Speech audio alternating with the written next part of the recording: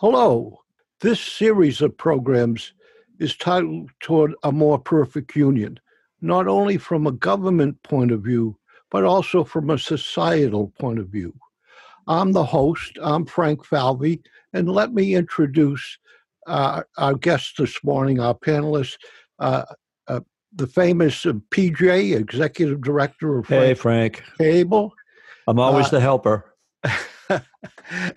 And the incomparable Natalia Linos, who is the Executive Director of the FRXB Center for Health and Human Rights at Harvard. Hi, Frank. And a special guest today is Greg Chikolas. Greg is the Executive Chief Officer of MRI Diagnostics. Thanks, Frank. Thanks for having me here today. And Dr. Walker Jones, a consultant in education and has spent a career in education. Good morning, Frank. Good morning, Doctor. You're vacationing. Yes, I am. I'm in Aruba, but it's happy. I'm very happy to be with you guys remotely, given that you're buried in snow and it's 85 degrees here, sunny and hot. Can we like officially hate you for 5 seconds? Yes, that would be fine. I won't feel a thing. I'm going to judge you a little bit for vacationing and traveling, but I am jealous. And that after you guys comment on this, I do want to give an international perspective because actually I feel safer here than I absolutely have felt at home in the last 10 months. But more on that later. And joining us later in the program will be Jeff Roy, our representative from Franklin, Mass. And from Medway, Mass. I'd like to begin with some shocking statistics that I just blew my mind. I knew this virus was really deadly for the elderly, but I never, ever realized how deadly until I looked up U.S. deaths by age of coronavirus. And this is when there were 279,000 deaths. 85 years and older, 87,000 deaths. 85 years and older, 87,000 deaths. 75 to 84, 75,000 deaths. 65 to 74, 59,000 deaths, and 55 to 64, 33,000 deaths. That's 254,000 deaths, only leaving 21,000 deaths under the age of 55. It is shocking to me in a number of respects that the media has always said it attacks the old, but never have highlighted to the extent that this is happening. I've never heard what's happening in nursing homes. How are over 100,000 people dying in what's termed long care facilities? How is it that in each of the categories I mentioned, more than 10% of the deaths in those categories are from coronavirus? I am the 85 years and older represents 13% of the U.S. population that have died from coronavirus. I'm in utter shock. Frank, you're right. It is shocking, and it is something we as epidemiologists have known since the beginning, but maybe haven't been able to talk about. So let me talk about nursing homes or other sort of settings. We failed people living in congregate settings. The biggest problem with the coronavirus is that it spreads in ways that are, much faster. And if you're not able to isolate, that's, what goes wrong. So basically in Massachusetts, 40% of our deaths have been in nursing homes. We are in a much better place right now.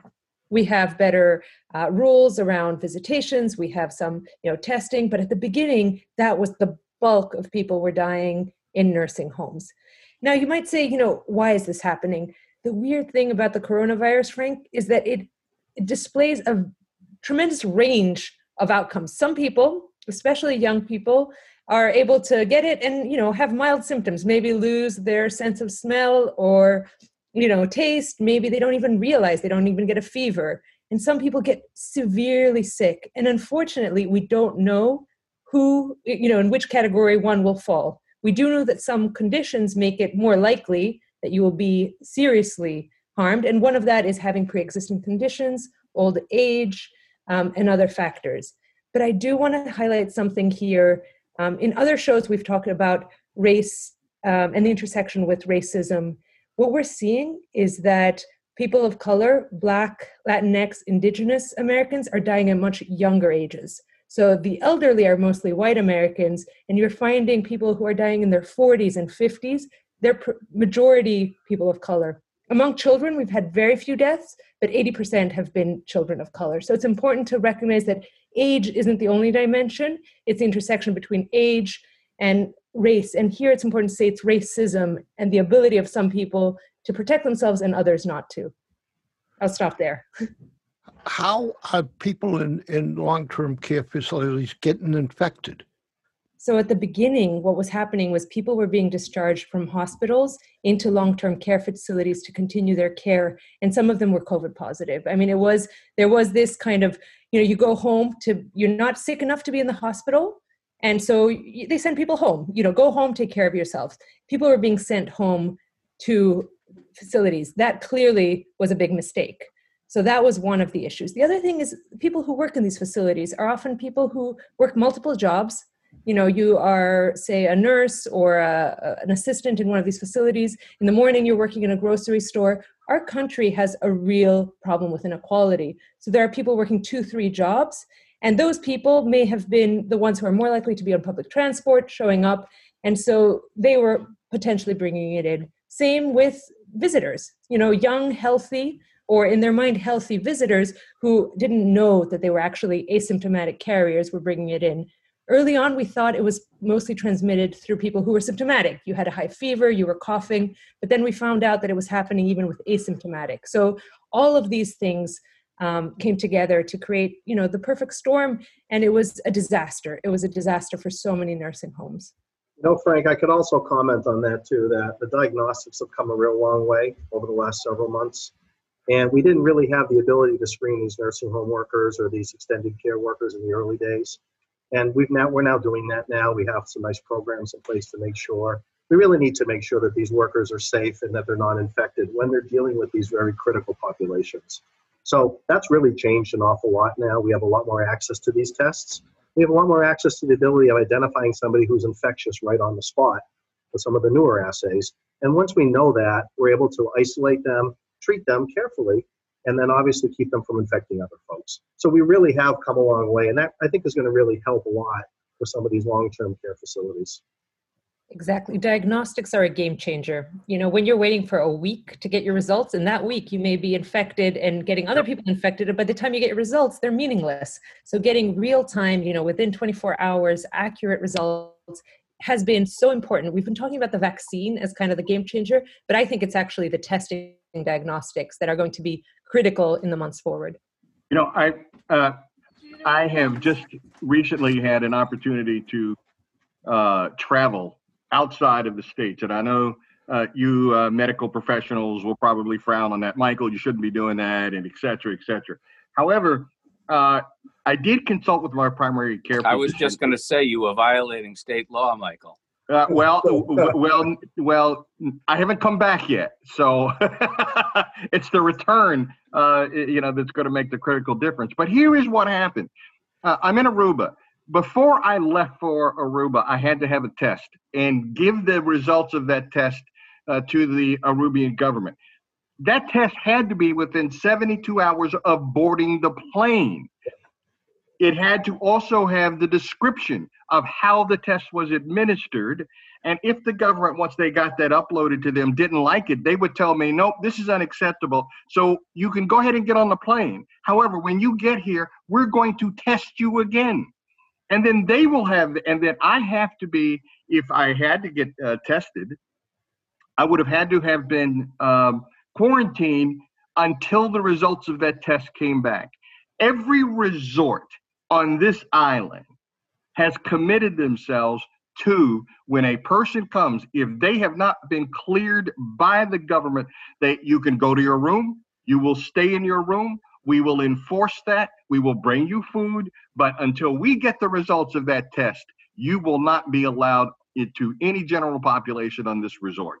And they are serious about it. I couldn't even get in the cab until I told the guy, okay, did you just pass your test or no?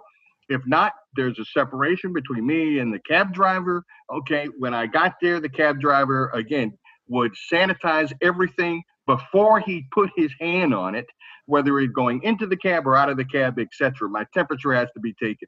We have been in America so lax.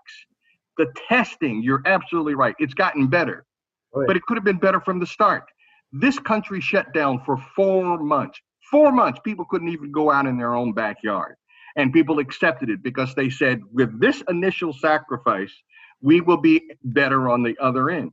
They are now basically much more open, but they're much more diligent. There are places, if I go get gas, I have to have a mask.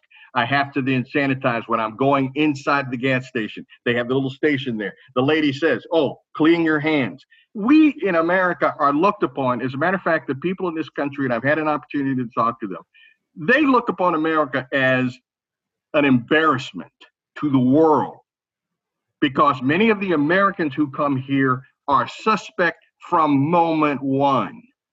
So we may applaud ourselves and pat ourselves on the back that we're getting better, but the rest of the world says, you guys are actually a scourge. So how do you address that and stuff in terms of our own population when what we're getting is a false sense of security? And you're absolutely right. When you look at the spread, it's not necessarily that the old people are spreading amongst themselves. We're not diligent with everyone from age 12 to 50 in terms of making sure that they are clear so that when they're around older folks who are more susceptible to death, that they're not spreading it inadvertently. I was just going to add that from the international perspective, we have New Zealand that has just recently eliminated coronavirus for them. It's a small country, it's an island, it's easier to control your borders. But Jacinda Ardern, young female leader, showed tremendous leadership, and her country is now able, and they rely on tourism, so they had to get it right.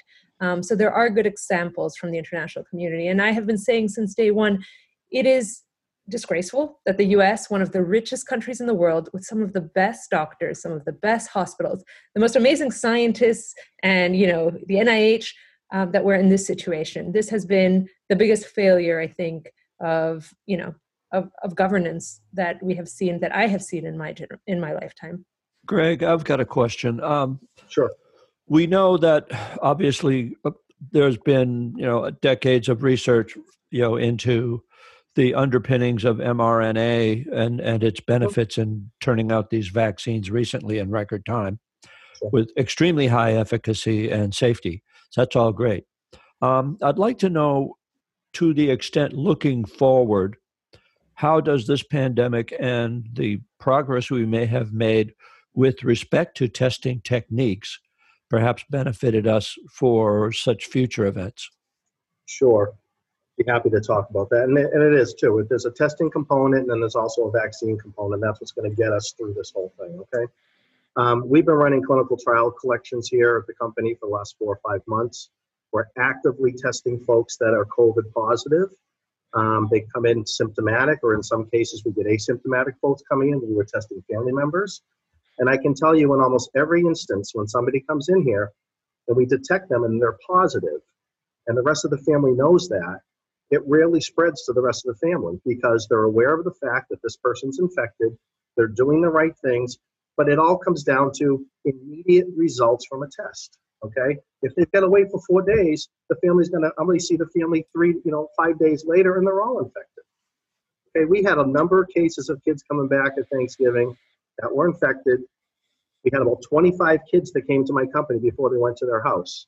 We got 2 positive people that would have infected their families that were asymptomatic, didn't know it. Okay, and now we're seeing, probably I've got about 15 families in the region we've been following now. And in every case where we can detect it, we don't see it further spread in the household because people protect themselves and do the right thing. And we see that in the businesses. We see that we've screened restaurants, we've screened insurance companies, dental offices. We're seeing it over and over again. So first of all, the key is quick diagnostics and knowing when a person is infectious and when they're not infectious. And what I'm hoping we're going to find from all this antigen testing that we're doing now is when somebody goes negative on antigen, you know they're no longer infectious. And we're doing those studies right now in comparison with PCR, which means if you run an antigen test and you're a positive, you got to be staying away from people. It's just that simple. You got to do the right thing. But as soon as you go negative on that, you know you're not going to be infecting your family members or other folks. We got to get to that point. That'll allow us to have sporting activities. Let's do a whole bunch of different things by having these tests. So that's number one. Number two, we're developing a number of different tests on the market for rapid testing right now. And what we're doing now is the first EUA claims allowed us to run them in very complex labs in certain locations. But now we're doing what are called point of care studies and untrained user studies so that we can get to the point where somebody can walk into a pharmacy and buy a rapid test and run it at their house. Because it comes down to getting instant results.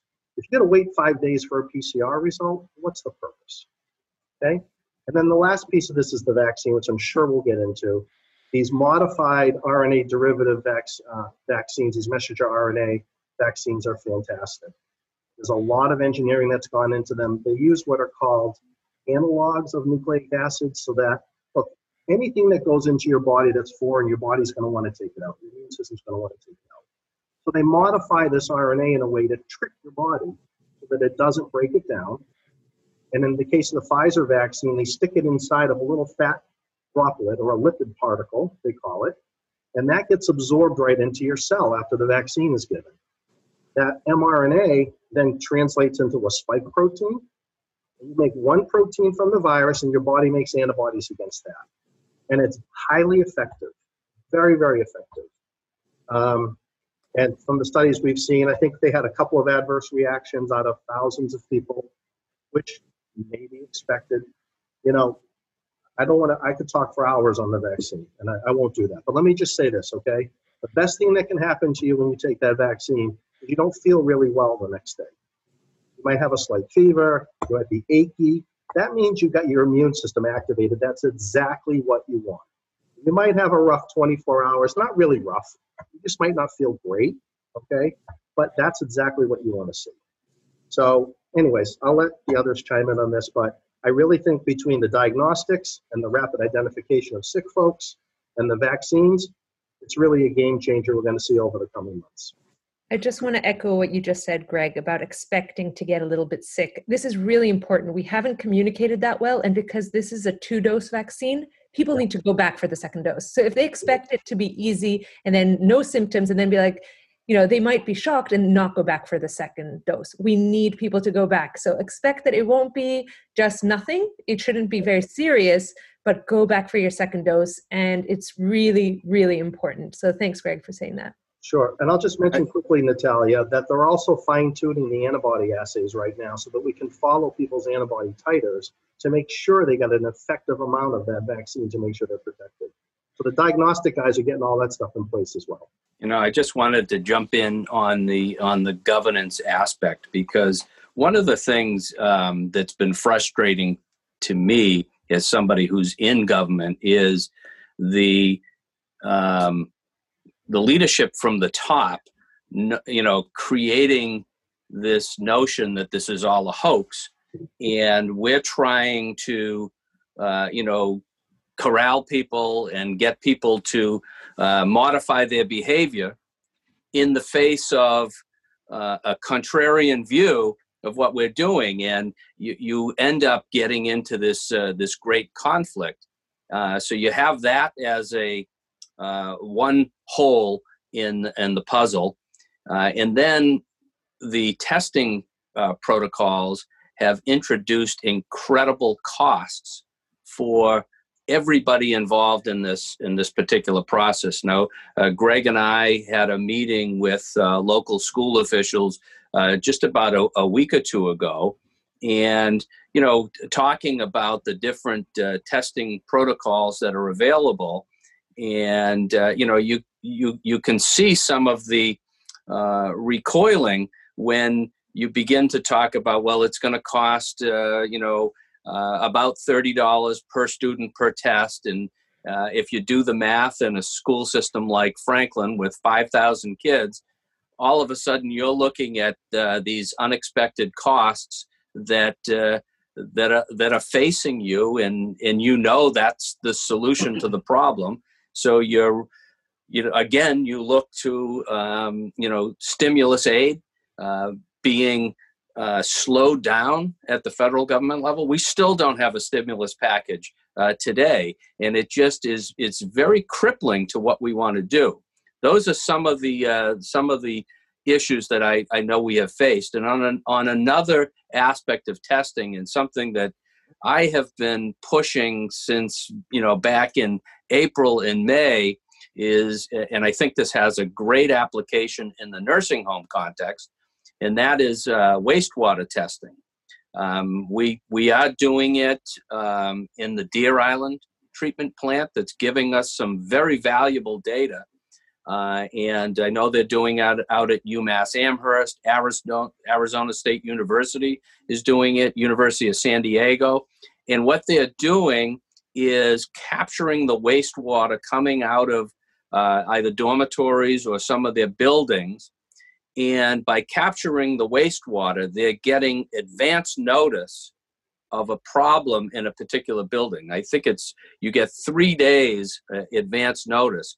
And if you take that information and you combine it with the ability, okay, I've isolated a problem in this particular building, let's do individual testing of all of the occupants of that particular building. That has been something that has worked remarkably well. And I think it has a particular application to the nursing home industry. And I just wished we had jumped on to it a little bit earlier in this process, because it is a valuable set of data that's out there.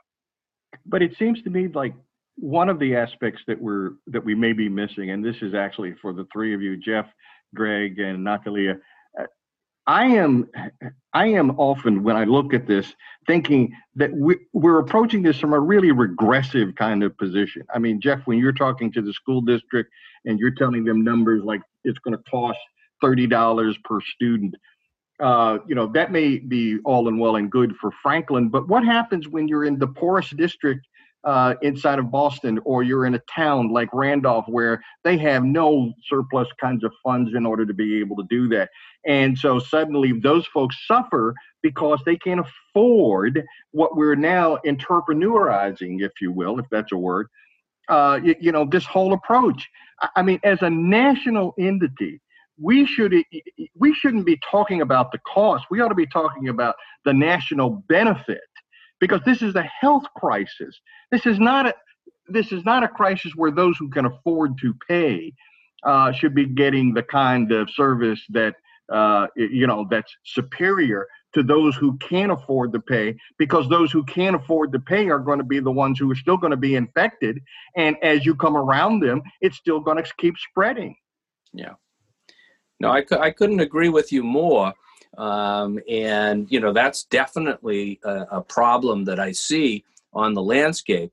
But, I represent 40,000 people in Franklin and Medway, and they want to get their kids back to school. They want to move along. And I have seen a failure at the national level to get this aid where it belongs. So what is happening is now local communities are going to have to step up. And what a blessing it is. We have somebody like Greg Chiklis in our community who has the wherewithal, the infrastructure in place. I mean, he bailed us out in a lot of instances with our public safety officials, and he was doing some of our students.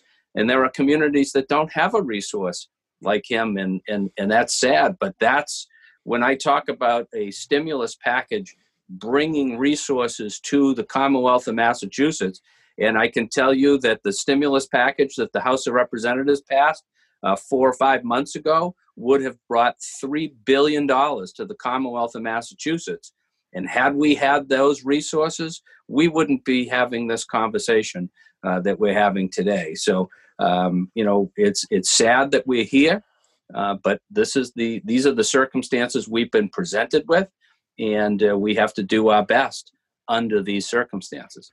But can you just review the case that the Supreme Court just decided for people that are newly listening to this program? Sure. So it was a group that was challenging the ability of the governor to issue all of the orders and directives that he was issuing. For example, closing restaurants and closing gymnasiums. He had declared a public emergency back in March.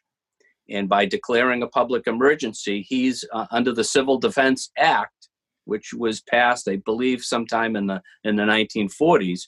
He's given extraordinary power to issue executive orders. And you saw the whole phasing operation that the governor came out with to control behavior and try to, defeat the spread of the virus. Well, people contested his ability to issue those orders, and they thought that it should be turned back to the legislature to issue these directives and have a say in it.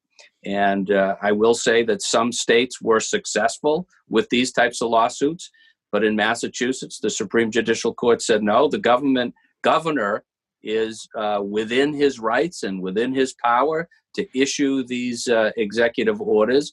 And we do not believe that dictating public safety in a pandemic by committee is the appropriate way to go. We want, we're going to restore or uphold the governor's power to make these individual decisions. I will say that, I am supportive of what he's doing. We do have to shut some things down in order to bring this pandemic under control.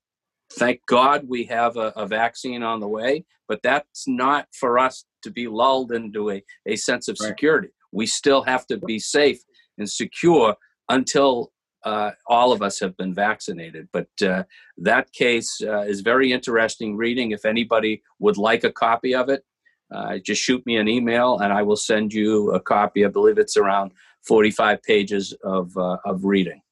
But aren't we still ignoring the human rights aspect of this? And I applaud both the legislature and the governor for their efforts, but still, when I look at this from a human rights effort, we're still not addressing in our community both those who are forced to go back to work, those who can ill afford health care, those who can't afford the testing.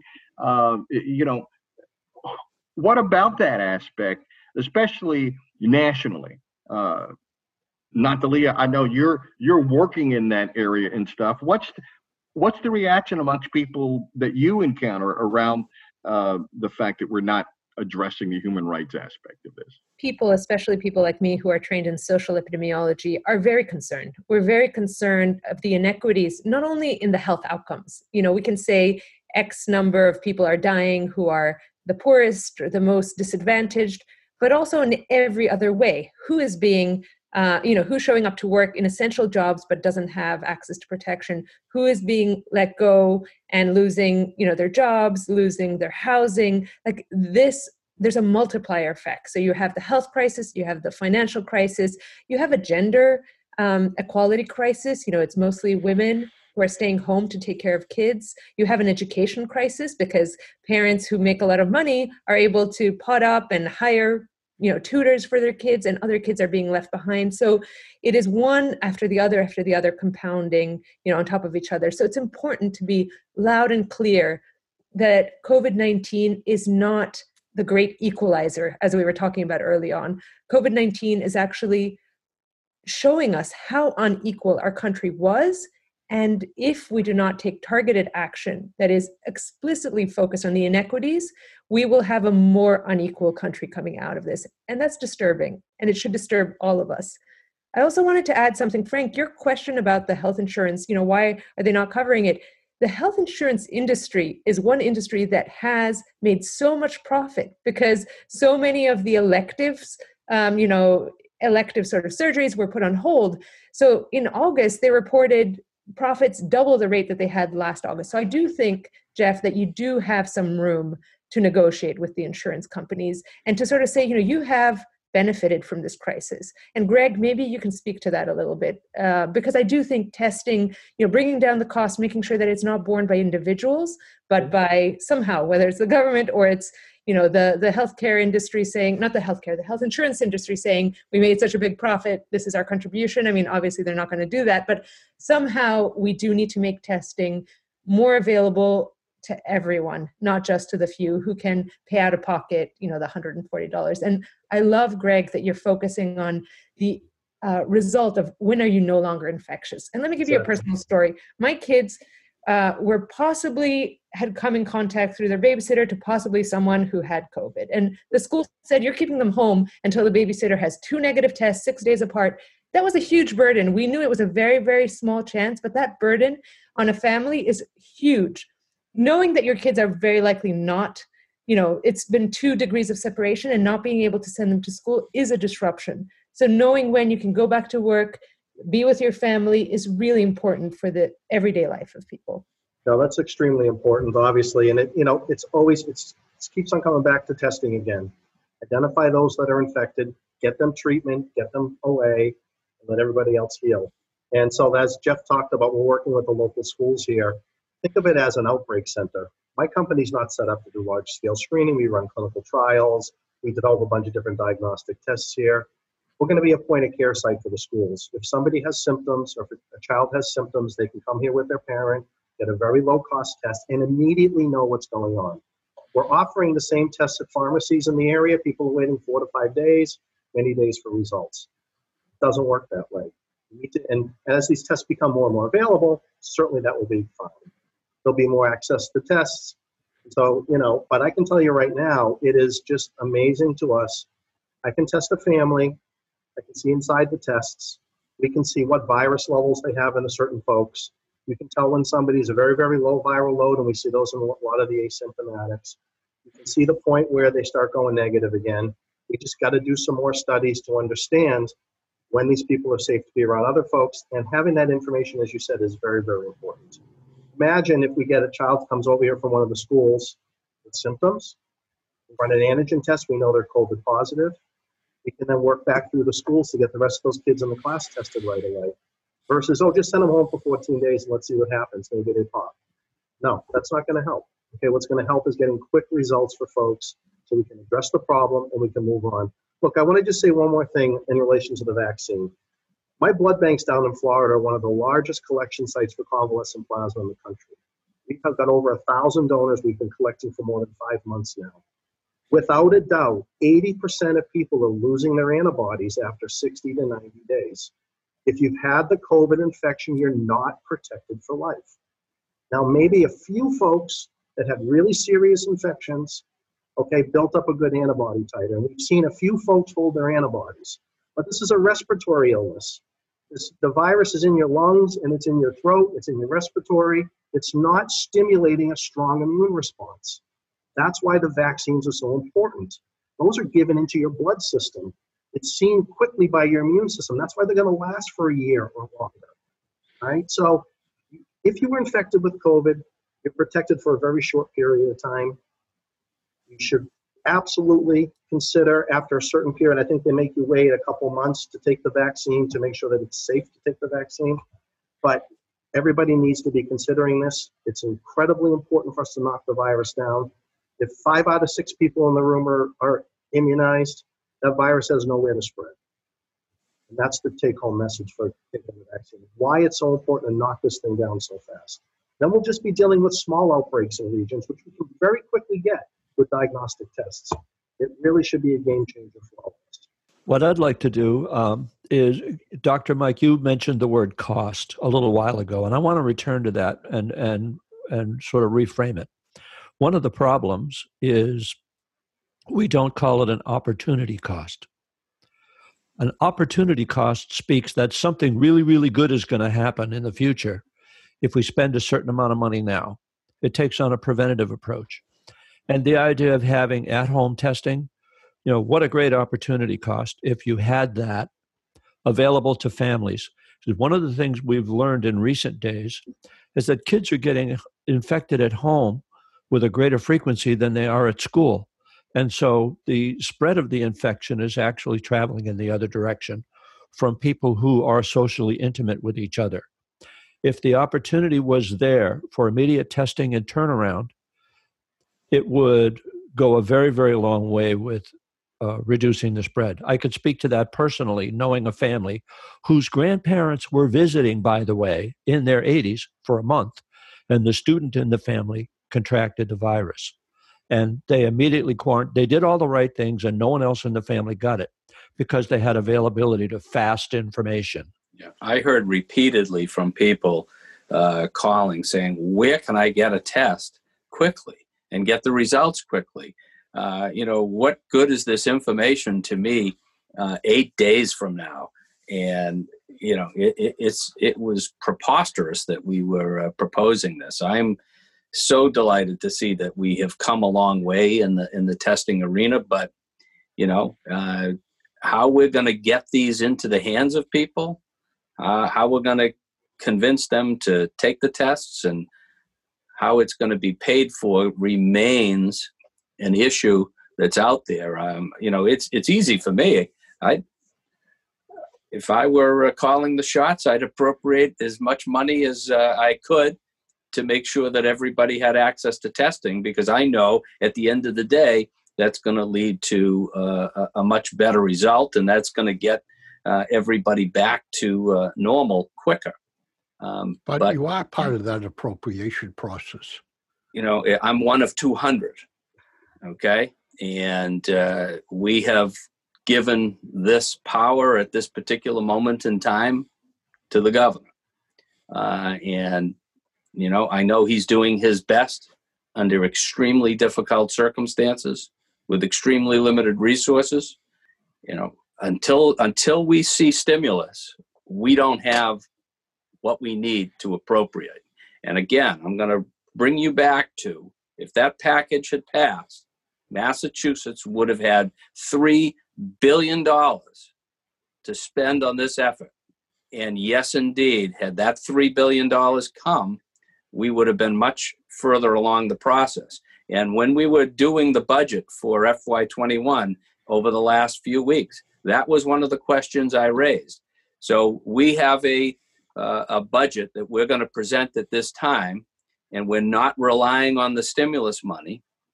What is it that we are going to do once that stimulus money comes in the door?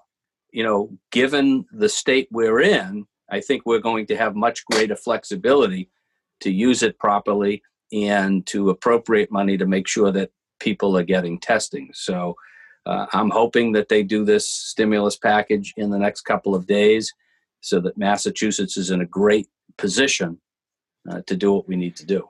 But my understanding is the stimulus package will include no money for state and local government, and it will not include exemptions for businesses to be sued. So they have decided to put those two issues on hold until after the new president takes office. Disappointing. And it's interesting though that when the first PPE money and the PPP money came to states, that some states, which were given some flexibility with those funds, started sort of siphoning off some of that money for what would be called state cost kinds of purposes. I happen to be a consultant in Alabama, and the governor there took some of that money that was intended for some of their structural kinds of changes out of the PPE money and started using it in order to procure testing for all of the schools and building facilities for testing of their students in Alabama. I was rather curious at first as to how they could do that, and then going through and reading it. So, Jeff, I guess one of the things that I'm looking at is that there's very little transparency at the state level, from state to state, because there was very little leadership at the federal level, and some states are getting away with trying to use that money for their state for their state cost. Michael, thank you for that question. It is an interesting one and a timely one, because I actually had a meeting with the folks at A&F who are making decisions for local communities that are submitting their CARES Act requests.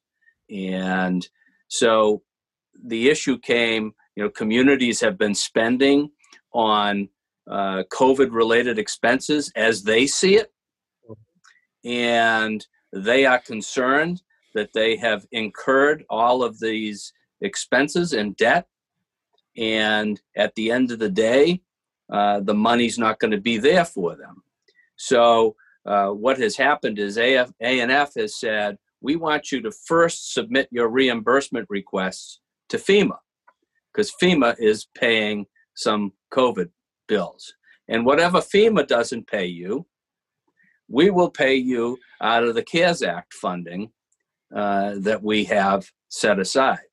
So we had a bunch of communities in Massachusetts that were concerned that they were going to be left holding the bag, because this, FEMA was going to say no. And then by the time they got to the Commonwealth of Massachusetts, the Commonwealth of Massachusetts would have expended all its CARES Act funding. So I saw it, right here on a local level, some of the problems with different standards for how this money can be used. And I am beginning to see some tightening up of that because there has been pushback on that very issue. It's extremely difficult. And I'll tell you another particular angle involves our factory right here in Franklin that's producing the PPE gowns. And they were given a federal contract about a month ago to produce 12.1 million gowns out of that factory in Franklin. And they were given a $51 million contract. And, some of the giants in the industry were beginning to say, how come the federal government is making these contracts with these small businesses when we can produce the gowns and we have the infrastructure already in place? Why are you giving them the business? And I loved the response of Peter from Contolo. And he said, because I'm charging $4.77 a gown and you're charging $20 a gown. So the federal government should do business with us. But, you're seeing these types of fights out there, and some of the usual players who were getting the government contracts weren't getting them. So a lot of stuff happening in that very space, and, we're keeping our eye on it. It's interesting. I want to double back, and Greg, you may have a thought on this as well, Jeff, too. Returning to the whole notion of what I brought up earlier, opportunity cost. One of the issues I think that we have is that there is a displacement between the opportunity and the cost. In other words, somebody's got to pay the tab, but that somebody is not the direct beneficiary of the outcome. It's a third party, whether it's the insurance companies or the federal government or whoever. So because of the fact that we don't have direct linkage between the expenditures and the benefits, or at least it's perceived as such, that I think is something that we need to find a way to remedy somehow with better knowledge, better promotion, better whatever. Yeah, I can certainly talk to that a little bit, Pete. The focus of the entire diagnostics industry is to detect a patient as early as possible in the disease process, so that we can get them when they're as healthy as they possibly can be, so we can treat them more effectively. So we're always trying to close that window between infection and detection, okay? And trying to make that easy and cost effective. The average PCR test on the market's $100. It's pretty sensitive. It'll get folks really early. It takes 3-4 days to run. It's not a very comfortable test. So the industry then moved to antigen testing. Antigen testing, it's front of the nose, simple sample, 15 minutes, more information, lower cost test, great, identify the sick patient. Okay, I'm working with companies right now that are actually using lasers to study saliva samples, thousands at a time, for screening crowds going into stadiums. Okay, so the diagnostics industry is doing whatever it possibly can to get and identify that sick person as early as possible in the process in as cost-effective way as we can. And we have gone from a $100 test to a $30 or a $40 test at this point, and that's been a big help. And we've turned the time down from days to minutes. That's also been a big help, okay? So those are the things that we can do in our industry to help. But, I want to be clear on one thing, okay? Anybody can get a COVID test if they have symptoms. If you have insurance of any type and you have symptoms and you go to a testing center, it will be covered for you. The problem we're having is people are getting nervous. I might have known somebody or I ran into somebody. That's understandable because there's so many unknowns. And they're showing up at these places and they're getting charged $150 for a test because they don't have a symptom, they don't have an exposure, or whatever that case may be. So eventually there'll be enough tests for everybody to use, but that's really what's been going on. If you have a symptom, they're going to test you. But Greg, isn't that part of what I was mentioning earlier, which is part of the aggressive nature of the of this process? Because ultimately, some of the things that I know, and in particular your industry that's doing wonderful at, is coming up with methodologies for trying to analyze people who are asymptomatic. Which I hope is not just a one-off. In other words, these are things that we're going to need actually going forward in order to try to prevent the next pandemic. All right. People who are going into tight places, whether it's a stadium or whether it's, at a venue for a wedding, we ought to have means of being able to say there's a possibility of a spread of a whole lot of different varieties. And let us start to be more cautious as human beings around that, which brings me back to, I guess, what I'm experiencing here in Aruba. Their system is not going to go away. Their system of trying to protect themselves, and albeit it may be an island, it means then that that's a great place to experiment on some of these methodologies. New Zealand, even though we call it an island, it's a huge island, okay, which gives us another level of experimentation. But when you take New England, it's not that much different. I mean, what we're looking at is people coming in, whether it's train, airplanes, buses, or in cars. We're trying to protect that environment. And we're doing a real poor job of it because there's no consistency, there's no leadership, there's nothing that maintains what I would call just some standards from state to state and location to location. I mean, how do we address that going forward? Yeah, I mean, that's a real tough one, honestly. I try to stay out of the politics of a lot of this stuff, to be honest with you. I mean, you almost didn't. And I almost didn't, right. So, hey guys, when it comes down to it with the testing, we're just trying to get out as much as we can out there and make it available to as many people as possible. You're talking to a guy that makes the test kits. Don't you think I'd love to have everybody in this country tested 10 times a week? That'd be great for my industry, okay? It's just not happening. The fundings aren't there. But I can tell you that we're doing everything we can to be as nimble and as cost-effective as we can to get rapid results for folks. At the state level, state to state, that's a little bit out of my purview right now. Let me just say one other thing, though, okay? I was part of the pandemic in 2002 with the first SARS outbreak, and we had great relations with China at that point. We got the sequence of the virus. We made molecular screening tests for it. All the CDC labs are activated to have those tests in place. We were able to isolate it. By the time it spread up to Toronto, we were able to isolate it and understand what was going on. We found the folks that were infected. They shut down that trade show and that hotel, and they stopped the virus from spreading. Okay? We did not have any information this time until it was too late. We didn't have a chance to get those tests in place, okay, and to have them ready so that we could identify and detect these folks. But in my entire career developing diagnostics, I have never seen an immobilization of my industry like I've seen in the last year. And I tell anybody to go to the BARDA website and check out all of the support being done for diagnostics and therapeutics and PPE, and there's a huge political component to this whole thing, which I really don't want to touch. But I can tell you, I've never seen our government work better, making tests, making PPEs, getting the funding out there, and getting things done quickly. I've just never seen it. The cooperation across my entire industry between the CDC and the FDA and all the diagnostic companies, I've never seen anything like it. And so we can talk about the problems, and there were certainly problems in the early stages with the tests that came out. You know, they let them out very quickly because they really didn't have an option at that point. But I've never seen anything like it in my career.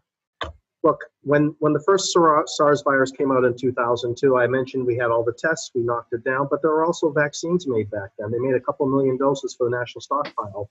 We then also screened the country for the next several years without a single coronavirus case popping. And after many years, they started pulling the test off of some of the platforms. Okay? But our country did a really good job for many years after that last outbreak. Absolutely. If we had had a little bit better information this time, we would have done better with it. But you know what? We all understand the chaos that we had in the early stages. And we all had, that was the deck that we were dealt with. Look, as I mentioned. But as an educator, Greg, my position on that is learn from it. Don't ignore it. Absolutely. Learn from that.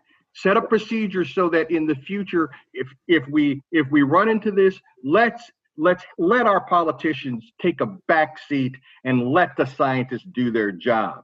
Let us not go forward and try to politicize this. Now, I know I may be saying a whole mouthful because politicians, that's what they do, politicize stuff. Yep.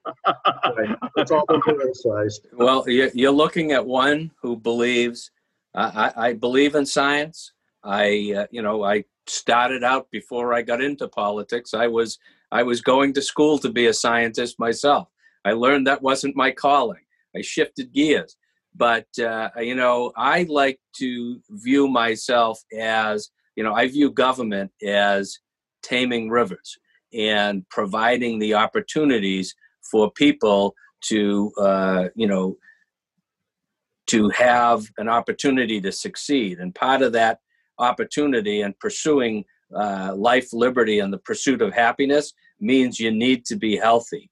And I like the fact that government not only provides us with nice roads and nice schools and clean drinking water and clean air, but it has a large public health component. And we turn to the scientists to guide us and help us. We put the infrastructure in place, but we rely on them to come up with the ideas. And I did not see the politicization of this virus in the Commonwealth of Massachusetts. I'm quite proud of how we address this. And I'm glad that I live in Massachusetts, and I don't think I'll ever leave for Amen. Many reasons. I can say amen to that. We are very fortunate here in Massachusetts, and since this is a local program, I think we're very fortunate in Franklin to have Greg and Jeff and Pete and Natalia, and just for us to be able to talk to our fellow citizens and to let them know what's going on and do it from an honest, open, transparent perspective. So no question. I want to also just chime in, and I think, Greg, you might appreciate this as well as Jeff. When I was talking about opportunity cost earlier and the fact that it's dislocated, I want to go the opposite way now. That is, there are existence proofs where when you remove dislocation, suddenly everything works. Good example. We all know what happened last season with the NBA. Yeah, there were some positive tests, but by and large, against my expectations and many people, the NBA succeeded at putting together a season. And they did it pretty well. Now, what's not widely known among people, they go home, they watch TV at night, they're looking at all the stuff on Netflix, the local channels, networks, etc. How is it that these major production companies are still producing TV shows that involve hundreds of people on set every single day for 6 and 7 days a week? And I will tell you, they are testing rapidly, extremely rapidly, every single person, every single day. the feedback loop between the crew status and what they need to know to protect everybody on that set is extremely tight. And so the story there is the executive producers are the beneficiaries because they get to keep creating shows. And Yep. all the testing, well, that's just a cost of doing business that's really, really tiny with respect to their A through K costs in getting the show done. And they're very happy to absorb that cost because they are still in business. So they do that. And people who are in the filmmaking industry, New York, LA, even some locals here, they're actually healthier for it because they know their status while they're working every single day, and they're happy to be tested. If we found a way from a national, and I underscore national, legislative approach to drive healthcare in a direction where the cost and the benefits were much more tightly coupled, if we could close that loop somehow, I think that we would be, in the long term, hugely ahead of the game. Right now, that decoupling is one of the major problems we have with healthcare. I want to spin off of that because, my area in the legislature has been higher education this year for the past session. So higher ed was hit with this crisis. And I have to say the response by our colleges and universities has been incredible. And they have created systems through testing. And they are doing some very robust testing. And luckily, we have a place like the Broad Institute out of MIT that is, making the capacity and working deals with our colleges and universities throughout the state to give them rapid results. And that has led to an incredible environment. And I was urging folks very early on, back in April and May, saying to our colleges and universities, you are mini communities in and of yourselves. And we're going to look to you to put in place the protocols that we need established to survive in this pandemic. So please go back to your work. Get your students back on campuses. Show us how this can be done. And I think they have done a remarkable job.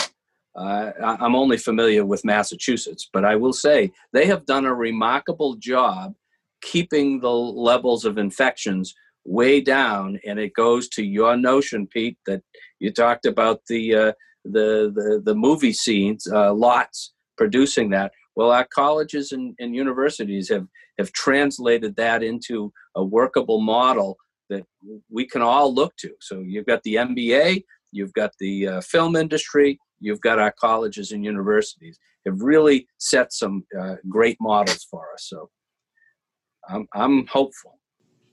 Absolutely. I have to say that once again, I feel smarter by proxy being surrounded by Dr. Mike, Dr. Greg, Juris Dr. Representative Jeff Roy, and Dr. Natalia Linos.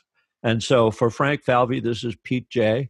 And I want to say thank you all for participating in a terrific discussion here on our program, Toward a More Perfect Union.